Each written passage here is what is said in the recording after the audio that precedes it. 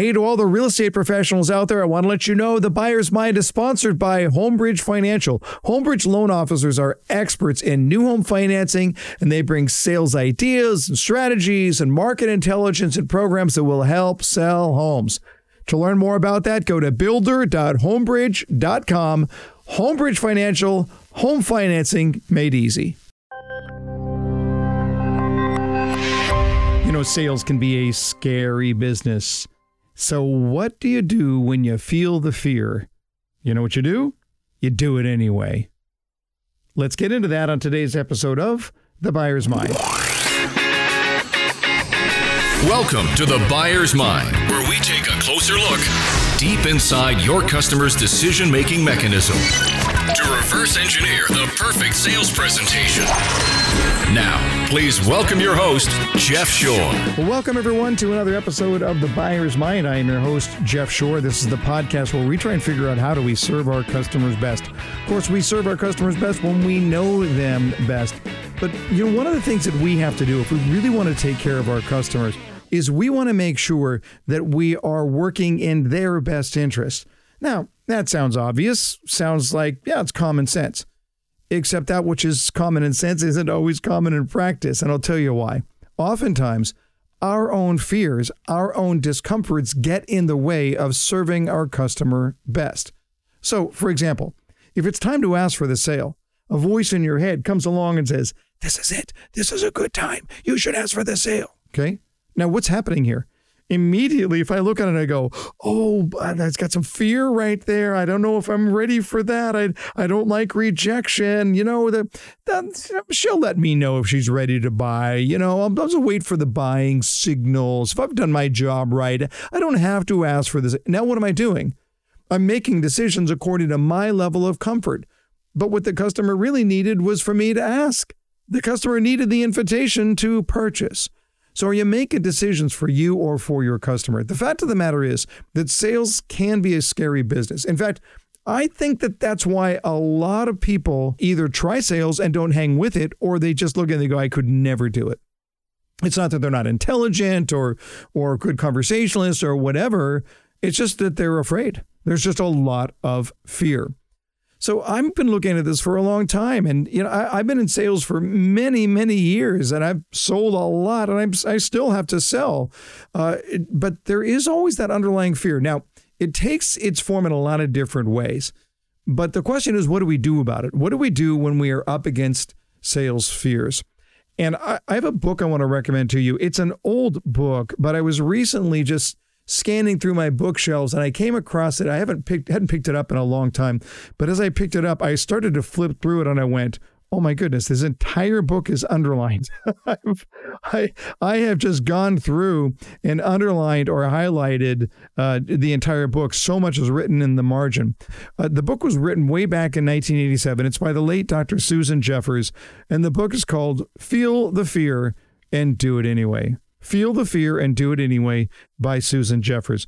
This is a huge bestseller, more than 2 million copies sold, but it is a really powerful book. It really, really is. The reason I first read this book is I was researching the book Be Bold and Win the Sale, which I wrote to deal with sales discomforts, and I just gained so much from Dr. Susan Jeffers. But one of the things that I was just going to look at a couple of things that she points out in this book and hopefully encourage you to buy the book as well to deal with your own sales fears. She shares 5 truths. I just want to pound through these 5 truths real quick. Here's truth number 1. The fear will never go away as long as I continue to grow. As long as I continue to grow. I think what Dr. Jeffers is saying is that there's only one method that we can think of to eliminate discomfort and fear, and that's to stop growing. The fact of the matter is that if you're going to grow, it's uncomfortable. All growth is uncomfortable. The only way to eliminate that discomfort, to eliminate that fear, is to stop growing. And that's not going to happen. Not for you. You're a professional. So I would say on quite the opposite, and this is what Dr. Susan Jeffers writes, when I am no longer afraid, what then?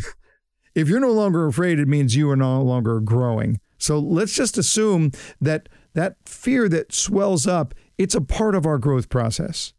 Here's number 2, truth number 2. The only way to get rid of the fear of doing something is to go out and do it. Now, this is the idea. When we're thinking about the fear of the fear is worse than whatever it is that we're actually thinking about doing. So we think a lot about that fear. We think a lot about that discomfort. Then we actually go out and do it. Guess what? It's not nearly as bad as we think it was. It's the fear of the fear that's problematic. So if you can learn to embrace that fear and do it anyway, you're going to overcome that. Here's truth number 3. The only way to feel better about myself is to go out and doing it. So now this is an extension of truth number 2, that the only way to get rid of the fear of doing something is to go out and do it.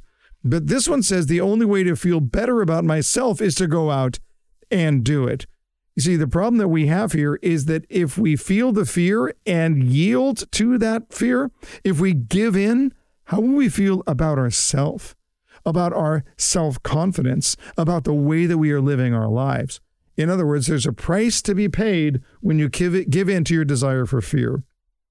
Truth number 4, not only am I going to experience fear whenever I'm on unfamiliar territory, but so is everyone else.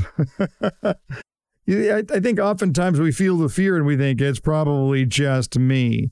It's such a relief when we realize that we're not alone in this, that the fears that we feel, everybody else fears. It's called being human. Fear is a natural human reaction. So don't feel like you're all on your own on this one. And then finally, truth number 5, pushing through fear is less frightening than living with the underlying fear that comes from a feeling of helplessness. You see, if I give in, then I allow myself to be a victim of circumstances. I allow myself to be a victim of my own desire for comfort, and I back away from the fear. That's not the way to live your life. If you want to live your life right, you have to understand that you have the power to decide what you're going to do with that fear. Now, look, it would be wise for you, in my opinion, to think through your sales presentation and ask yourself, what are those moments when I feel fear, when I feel discomfort? The more honest we are with ourselves, the more we can prepare for those in advance. And then when they pop up, we can lean into them. That's why I wrote Be Bold and Win the Sale, because I want salespeople to recognize that that moment of discomfort, that moment of fear is actually an opportunity. We live our best lives on the other side of fear, on the other side of discomfort. So when we look at that fear, when we look at that obstacle, we recognize that if we lean in and lean in and lean in, pretty soon we lean in so much that we burst through to the other side. That is when we're able to go out and change the world.